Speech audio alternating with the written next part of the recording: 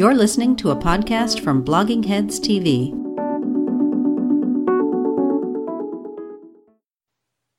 Hello, Blogging Heads Nation. It's Heather Hurlbert coming to you from the Political Reform Program at New America. And I'm Daniel Dresner. I'm from the Fletcher School of Law and Diplomacy, and I write spoiler alerts for the Washington Post.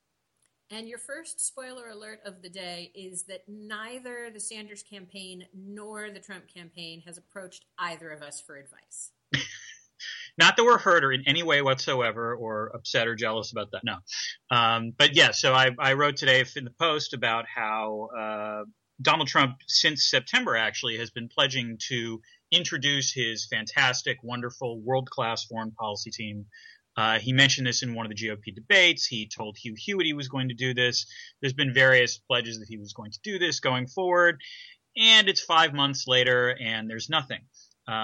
There is not a single, as far as I'm aware, foreign policy advisor who has said for the record that he has worked for Trump or she has worked for Trump. In fact, Trump actually did explicitly mention someone who then, when questioned by Mother Jones, said, "I have never talked to Donald Trump."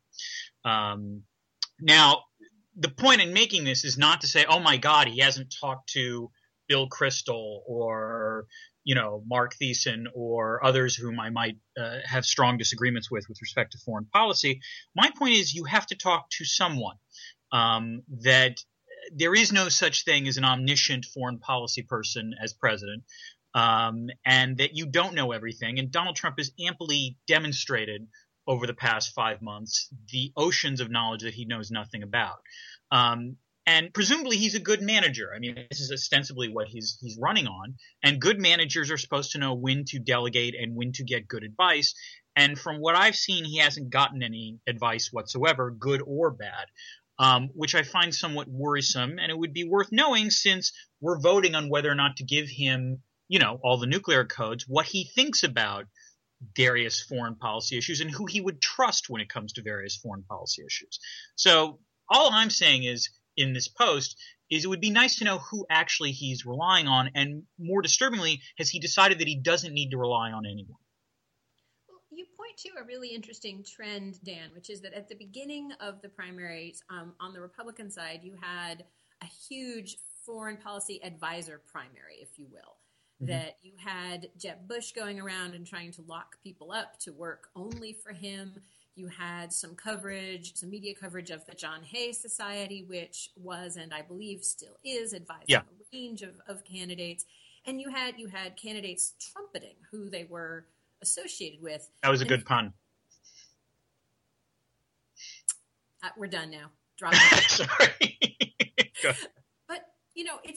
As the campaign has gone on, you have Trump and also Sanders, who just, have absolutely shown, sort of beyond indifference to active hostility to attempts to get them to talk about who are their foreign policy influences, who are their advisors, where do they look. And so you have both of these guys who are telling the media that they believe they are going to win the nomination, and who yet don't seem to think that, part of the job of presenting yourself as ready to win the nomination is, as you say, at least being able to manage sort of bringing in wisdom on national security. And I want to try not to say this out of too much wounded pride, right? As a professional national security person, of course, we think rather than shaking hands of voters in Iowa, they should be boning up on points of Shia doctrine. But it says something really interesting about the mindset of the outsider candidate, that the outsider candidate seems to think it's dangerous to appear ready to actually govern. And that's, even if you are an outsider candidate supporter, which neither I don't think you nor I are, although you could surprise me.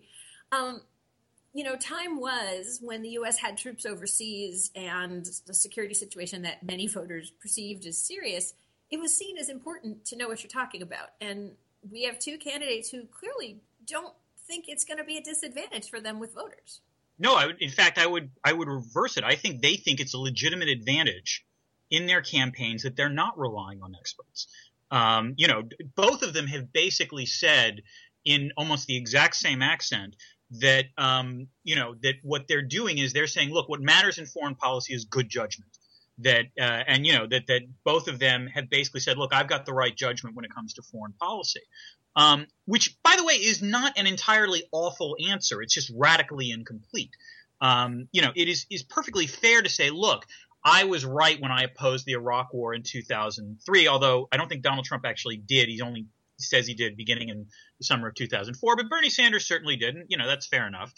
And the question then is, okay, fine, you show good judgment. There's still things you're going to have to delegate, to others. There are still things you obviously don't know. And there are still things where in the fog of actual real-time policymaking, you're going to have to make 51-49 decisions. You need experts for that.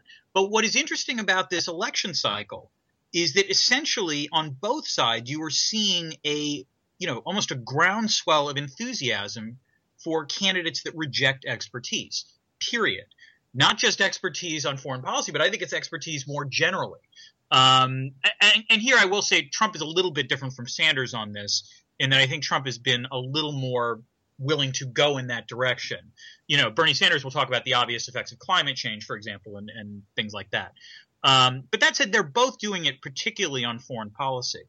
And I'm not sure if there's anything else to say about this, except it's a demonstration of the sort of erosion of trust in authority that's been going on for quite some time, which I'm writing about right now, and so I'm getting all depressed about it. A couple of other points that I think are interesting. One is Tom Wright had a great piece at Politico over the weekend looking at, making the argument, he may not have any advisors, but Trump actually does. And Tom, I got to say, anybody who went back and watched Trump video from the 80s has a mad amount of respect for me over a weekend, has a mad amount of respect for me.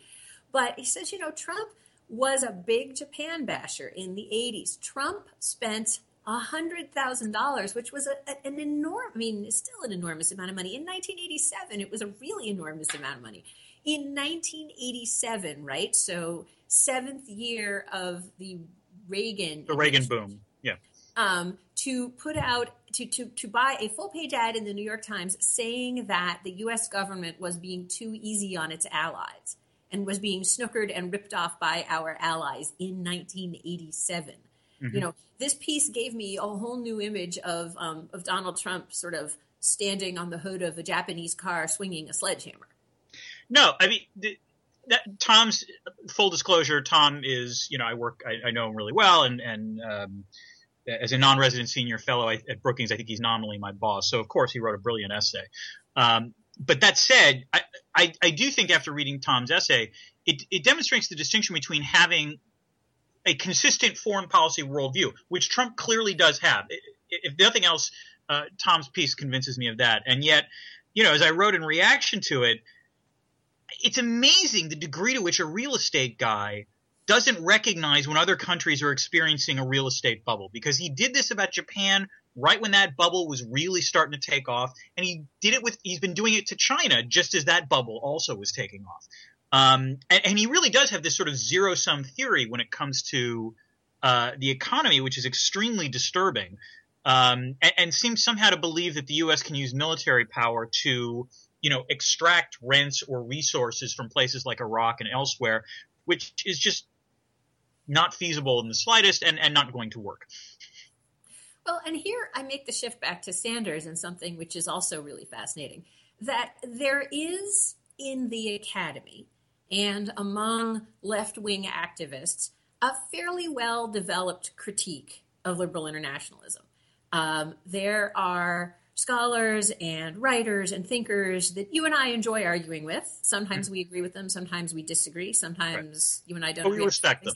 Right, but and there is, a really and there are, frankly, there's a non-trivial number of retired senior military folks and especially retired intel guys. There's something about spending your career in intelligence that leads you to this sort of let's pull back and let them all go to hell view of the world, if I may disparage it a little bit. And I respect the intellectual chops being put into it.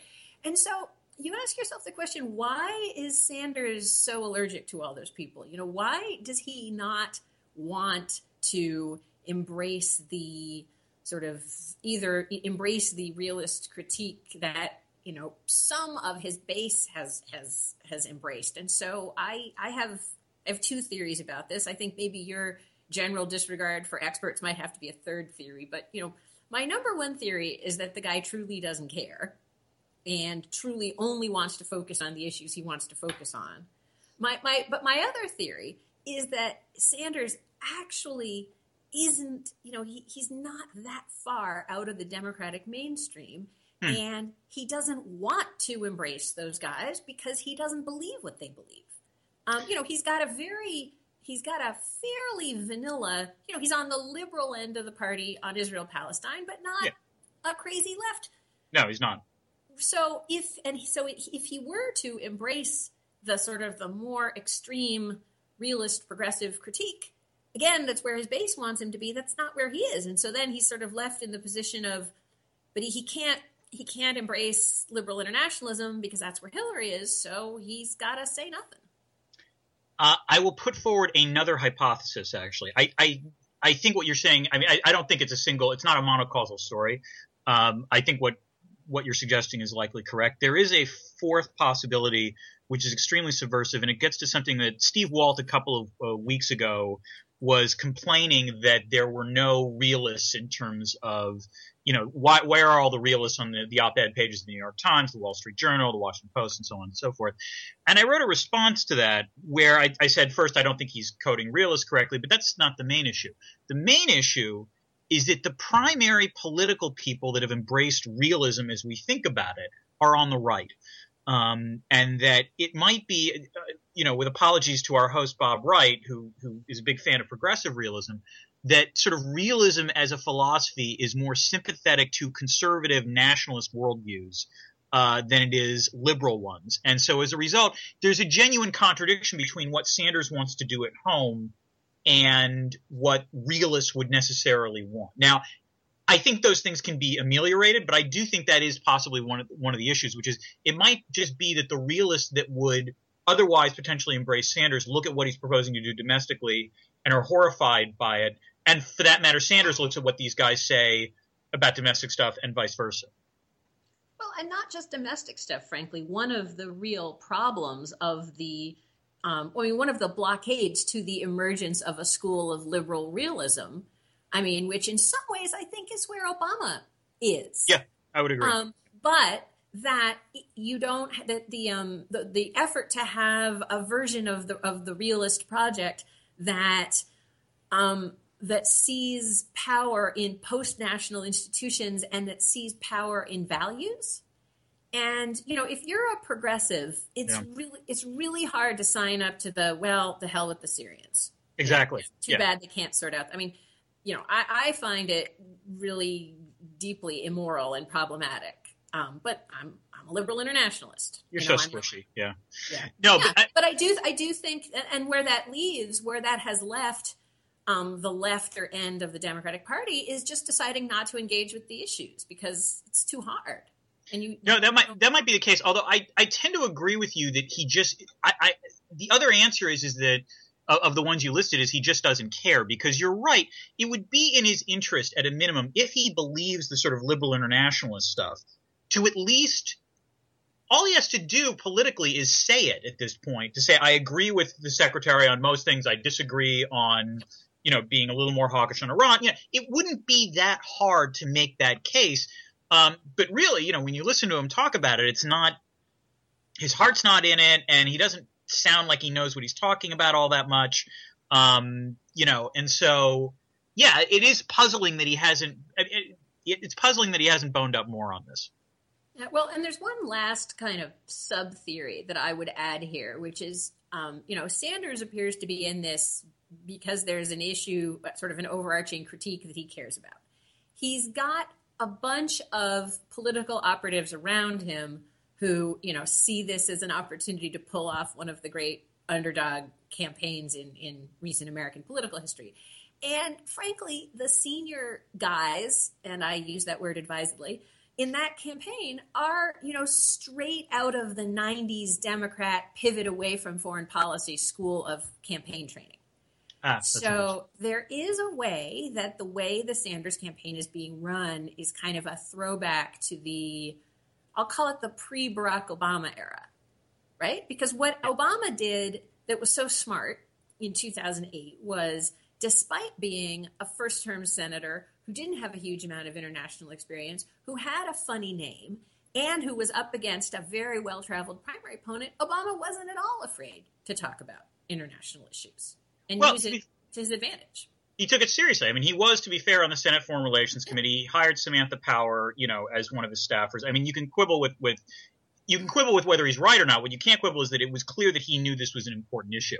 And in some ways, this goes back to, correct me if I'm wrong, an essay that you wrote all the way back in 2003 about the Democrats' thin bench on national security, which has been fixed to some extent, except none of that bench goes to Sanders, which raises the last question I want to ask you about this issue, which is one of the things I also sort of said in my piece today, is that foreign policy advisors might be the biggest bandwagoners when it comes to campaigns in history, which is to say, if you're a Democratic foreign policy advisor, or if you're a Republican foreign policy advisor, usually you don't necessarily care all that much who you're working for individually. You just want to work for the winner, because presumably for most of these people, what they want to do is then get a position in government, get some influence, actually make a difference, what have you. What is interesting to me is that despite despite the slow recognition now that Trump might actually be the front runner, although just to be clear, I'm still in the denial phase on that one. But assuming, that all the data suggests that he still is the front runner, you haven't seen that much of it. I haven't heard of anyone desperately trying to get his attention, and he clearly hasn't, reciprocated. And apparently the same is true for Sanders, which raises an ethical question that I'm curious about for you. If either Donald Trump or Bernie Sanders called you at this point and said, it's occurred to me that I don't have that much foreign policy gravitas, and you, dear madam, have foreign policy gravitas, would you advise me? My question is, would you?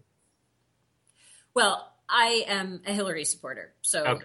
No, I wouldn't work for Sanders in the primary. Now, if Sanders won the primary, I would have no trouble working for him. I'm a Democratic Party person. And as I said earlier, I think that Sanders is not as different from Hillary as his supporters would like to think that he is, except when it comes to experience and interest in these issues. But no, I would have, and we're in a fortunate situation as Democrats that however strongly we may prefer one nominee over the other, really people shouldn't have any trouble working for either one. Now, Trump is an interesting, me as having just said everything I just said, if Trump calls me, I'm going to say, heck yeah, I'm happy to come in and talk to you, in hopes that anything sort of slides into his head and stays there. And also because it'll be a great story afterwards. My prediction, if Trump is the nominee, is that you'll see cleavages. And you'll see some parts of the Republican foreign policy establishment sort of sit it out, and you'll see some parts go with him. And that's, I use the sort of image of rocks because the cleavages kind of group by group and person by person are going to be really interesting and painful. I tend to agree with that. But it'll be interesting. Let me put it this way. I do think my hunch is more advisors will wind up finding a way to talk to Trump in some ways for the same reason you say in terms of talking to Sanders, even though you're a Clinton person, which is, and also this might sound corny, but to some extent, if someone becomes a major party nominee and they call you up, you kind of almost have an ethical duty to talk to them in the sense of, is it going to be worse it'll be worse if you don't talk to them. I guarantee you that there are at least 200 of our Republican friends and colleagues having that conversation with themselves. Yeah. So now let me ask the question back to you. What would you do? I am literally a rhino at this point. I'm a Republican in name only. I haven't voted Republican for the presidency since 2000. If Trump called me, yeah, probably because of that reason, I would meet with him.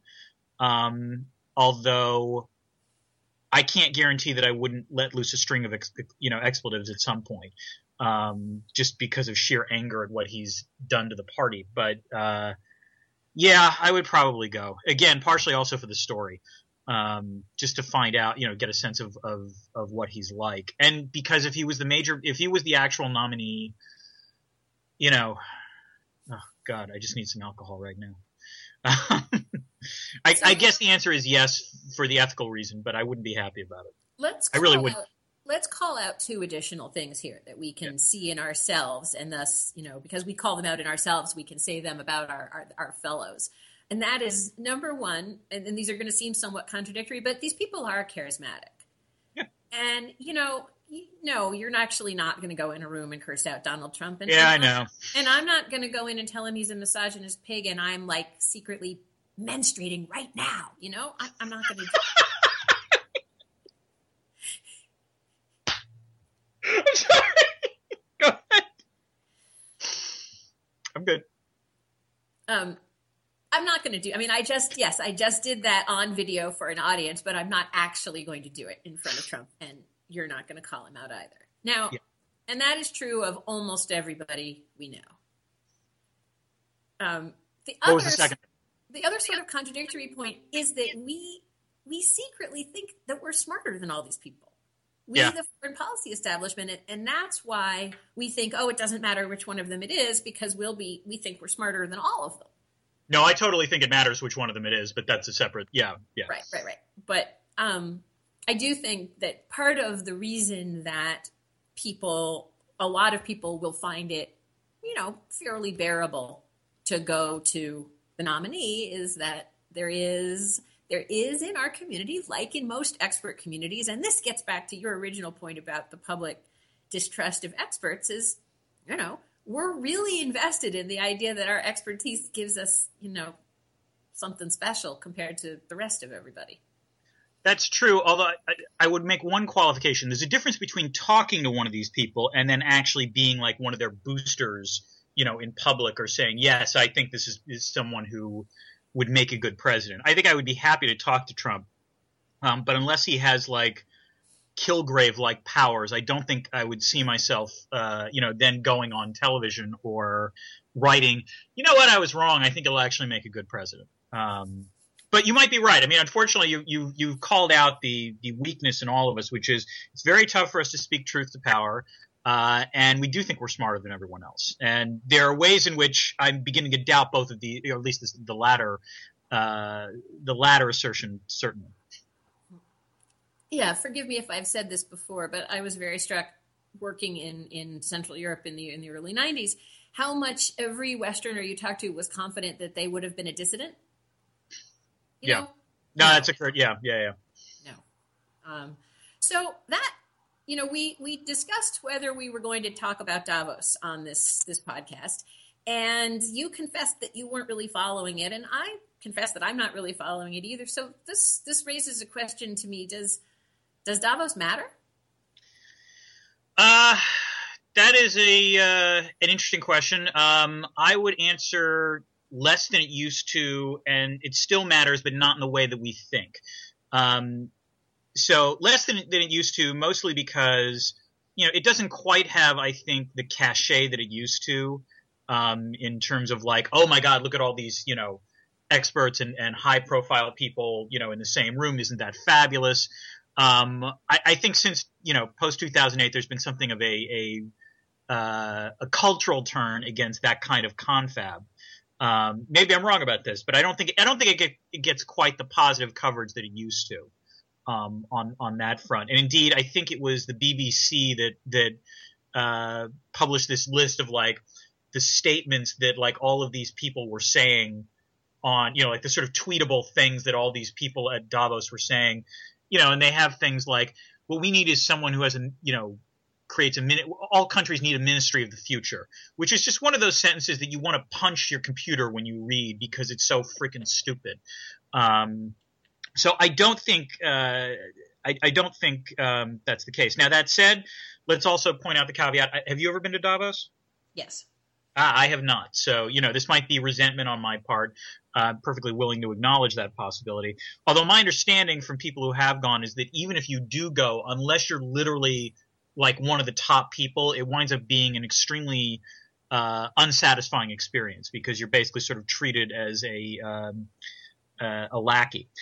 That That said, the way in which I do think it matters isn't so much the stuff we read about. It's the fact that it's a focal point. It's a way in which you get all of these sort of various movers and shakers into a room, or multiple rooms, in which case, like a G20 summit or like, a variety of other things, it allows people who otherwise wouldn't be able to talk to each other, or the transaction cost for talking, to a lot of people in the same room is tricky. Suddenly that becomes easier. So my hunch is it does still matter also in that it creates this and reinforces this worldview of people who attend it. Because, and you know this, and this is one of the classic cognitive biases that people have, they tend to put much more stock in information from personal interactions with people than things they read about. And we were talking about this just before. Like, both of us would want to meet Donald Trump just to get our own sense of Donald Trump, because we think that would actually be more valid than, let's say, if we read a newspaper account of it. I do think what winds up happening at these things is, you get this temporary, or actually sustaining worldview from seeing all these people. That isn't always right. I mean, I remember 2 years ago after Davos, everyone was predicting it was going to be World War III. Because of China and Japan, because there were a couple of incidences at Davos where everyone was saying it could be World War III. It could be World War III any moment now. And it was 2014, so the 100-year anniversary seemed appropriate. And that actually didn't happen. So I guess that's my take. What about you? Yeah, I mean, I'm struck as you say that in a certain way that the height of Davos mania, right, which was maybe, I don't know, 05 to 07, that both the notion that this thing was happening and that it was truly global, and that in some ways, what were the sort of the shrinking of Davos or the shrinking of the global footprint of, no, I'm not putting that right. My sense is Davos has spawned more and more little sub-Davoses and working groups and so on and so forth, so that even as sort of the actual footprint of Davos has grown, the perception footprint of it has shrunk. It's gotten to be a more crowded marketplace. Yeah. There's the Bow Forum now. There's the Brussels Forum. There's a whole bunch of different. There's I'm sure there are others. There's TED. There are others that I'm missing. Go ahead. Well, I was working up to some kind of grand Friedman-esque cliche about the world having not flattened out quite as flat as it was before the Great Recession. That there's a little bit less of a sense that sort of the world is run seamlessly and fully globally from Davos.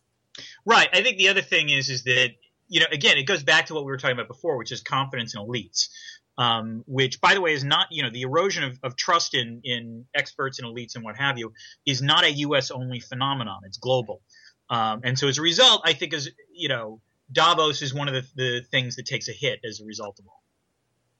Well, I actually wanted to pivot from a meeting that is happening in Switzerland to a meeting that's not yet happening in Switzerland, which is efforts to assemble another round of Syrian peace talks, or Syrian talks that aren't peace talks.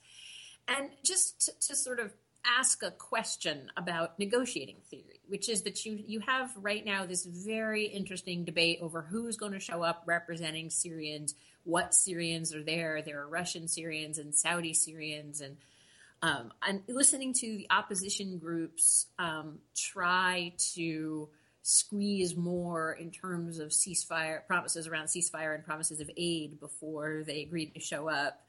So, are we witnessing a totally hopeless farce, which is how it's tending to get treated in a certain amount of the media, or are we actually witnessing the start or the middle of a god-awful grinding process of the sides getting used to talking to each other and getting used to who they talk to about talking to each other and building alliances and building structures that someday in 1 or 2 or 3 or 5 years result, when there's greater exhaustion, builds up to being, is this phase inevitable and unavoidable in the ending of civil conflicts, I guess is what I'm thinking about. Yeah, I'm going to vote for farce. And I could be wrong, as I said, but part of this is because, you ask about negotiating theory, but the sort of unspoken aspect of this, is that the Assad government appears to be finally making measurable gains on the battlefield with the assistance of Russian air cover. For months, for we're on month 4 of this, I think. And for the first couple of months, there was an attempted offensive that didn't seem to work terribly well. But I think, as the Washington Post and others have reported, it seems to be working better now. That I believe a key transit hub for the moderate rebels was just taken by Syrian forces. And so as a result, weirdly, I think what you might be seeing now is a bizarro replay of what happened in Bosnia in 1995, when finally, under the aegis of U.S. air cover, the Croatians and Bosnians were able to take significant amounts of territory to the point where it finally forced the Serbs to realize they had to go to the negotiating table. I don't know if that moment has happened yet here for 2 reasons. The first is this is all relatively new. So it's possible that, people have to go through the 5 stages of recognition for that to happen. The second is I don't know if this is going to stay as it is. It partially depends on how the U.S., Turkey, and Saudi respond to the sort of recent reverses. I've read reports, and maybe you can I'm sure you've paid more attention to this than I have. I read reports that said Kerry threatened to withhold aid for some of these rebels unless they agreed to go to the negotiating talks, which, if true, does suggest that what the Obama administration wants is just to end this in as quick a way as possible, perhaps for humanitarian reasons, and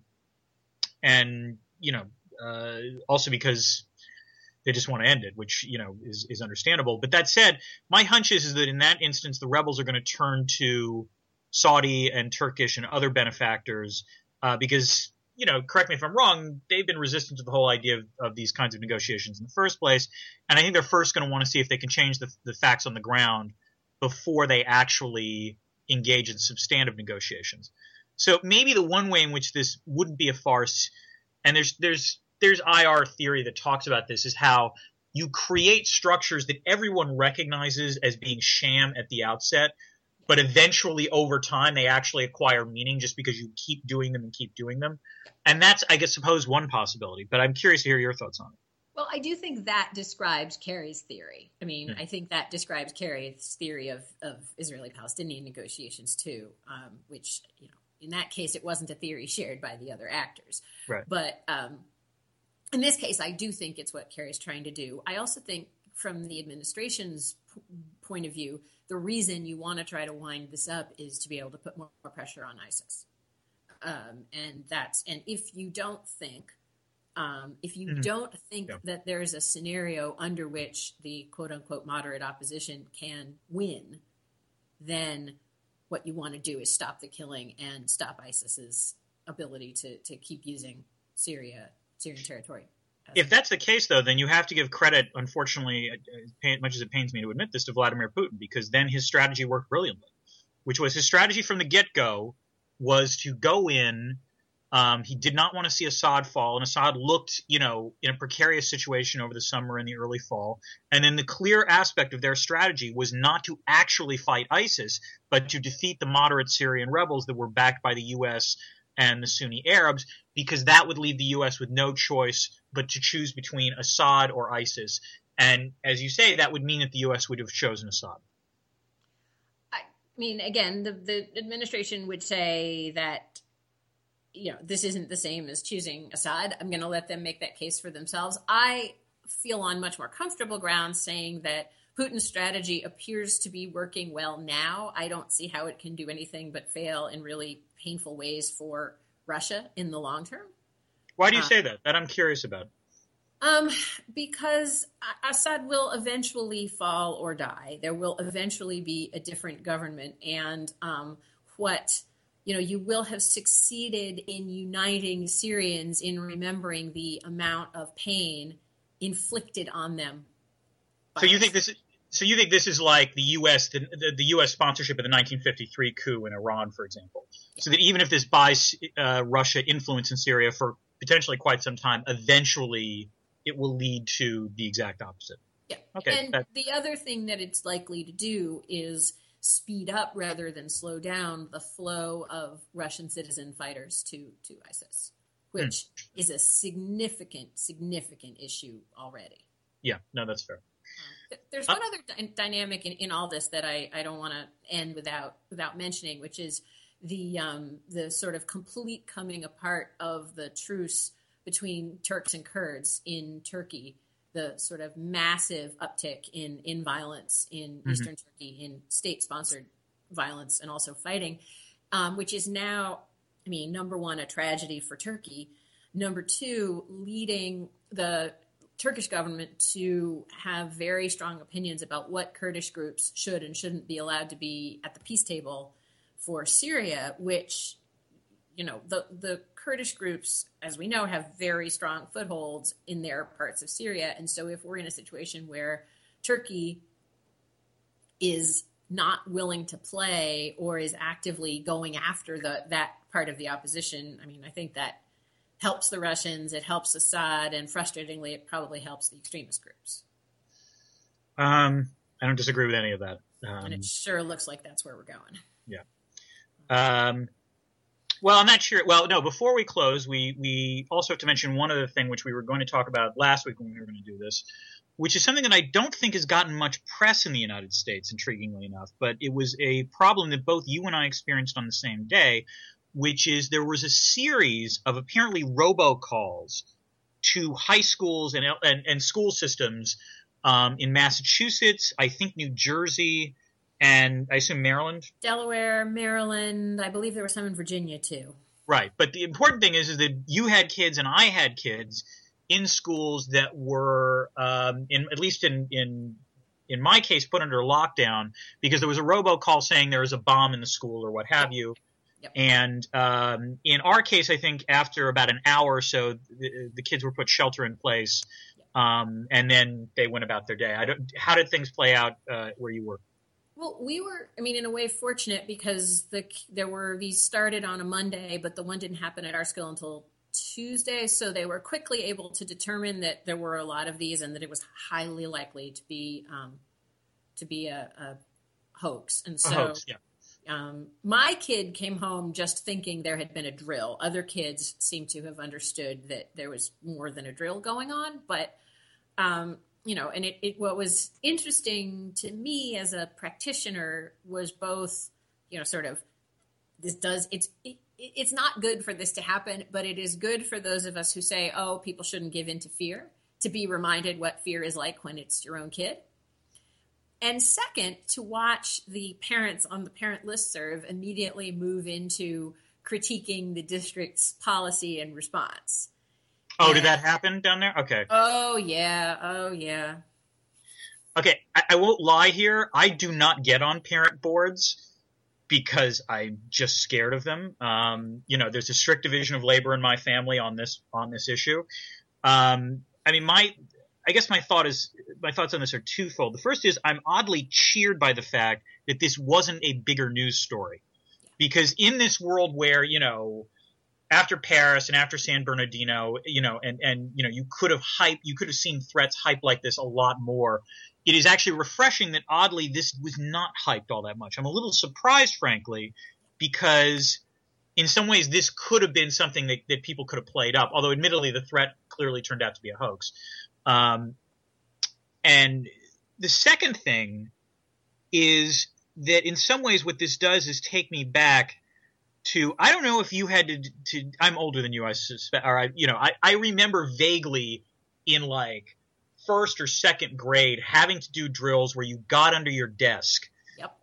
Because of something bad. Now, I can't remember. I think in some cases it was explicitly a nuclear attack, but in other cases, I was living at one point in Ohio. It was definitely a tornado thing. But that said, there are various safety drills and so forth that I remember as a kid having to do that kind of vaguely troubled me in terms of, you know, what it was about. And I think, unfortunately, you know, the new shelter in place is the new Cold War drill when it comes to this stuff for our schools, which is, you know, either a combination of terrorism or lone gunmen or what have you. And that's the world we're living in now. And I'm not weirdly, I don't know how I feel about the fact that this turned out to be not that big of a deal except on parent boards. Yeah. Well, I went to kindergarten and first grade in New York State, where we did still do nuclear drills, where you went out into the hall and put your head against the cinder block and put your hands over the back of your neck. Yep. To protect the back of your neck from Yep. stuff falling down on you after the nuclear bomb went off. Yeah. Yep. The thing that struck me about this is what a weird short period of history it was, and how ridiculously privileged we were as children and then as parents, that your kid walks out the door every day and you have a really, really excellent expectation of your kid walking back in the door. You know, my mother was reminding me, you know, she had friends who got polio as children. Huh. You know, just all the things that and yeah, parenthood is awful and terrifying, and you and I both have pre-adolescence or early adolescence, but we won't bore the viewers with our white knuckle fears on all of that. But just the pure, like, you know, your kid's not going to get gored milking the cows. Your kid's not going to get cowpox and die. Your kid's not going to go to the city and disappear and never be heard from again. You know, your kid's not going to be conscripted by the czar for 20 years. But the level of anxiety that, you know, that my kid's school has signs hanging in it reminding you what to do for a shelter-in-place drill, and I hate that. Yeah. But that's a much more natural state of human affairs than Yes. what we enjoyed. And it is worth remembering, again, this is the distinction between the psychology of catastrophic events and our actual reality. We are actually still safer than when you or I were kids, for that matter. Yep. You know, our kids are actually much safer. Rare, you know, as common as these sort of mass shootings are, actual levels of homicide are down, and all of these sorts of all the sort of broad statistical measures show it's actually safer now than it used to be. It's just the problem is that psychologically no one feels like that.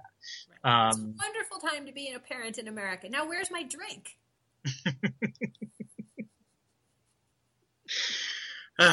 God. All right, dear viewers, the next time we see you, it will be after Iowa and New Hampshire. Perhaps we will both be working for Donald Trump by then. If we do, you know what? If both, I say we do this. If both Trump and Sanders win Iowa and New Hampshire, the next one we do has got to have alcohol in it. All right. Okay. All right. That is a promise to you and to our loyal viewers, and we'll let the viewers know in advance so they can drink along. There we go. Yes. All right. Bye bye. Right. Have a good day. Bye.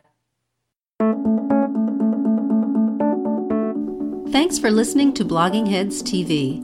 You can help support this content by remembering to like us on Facebook and follow us on Twitter. You can subscribe to all Blogging Heads episodes or to a specific program by going to our subscribe page at bloggingheads.tv/subscribe. There you can sign up for podcast downloads via iTunes or Stitcher, or you can subscribe to our email and we'll send you an alert every time we post a new episode.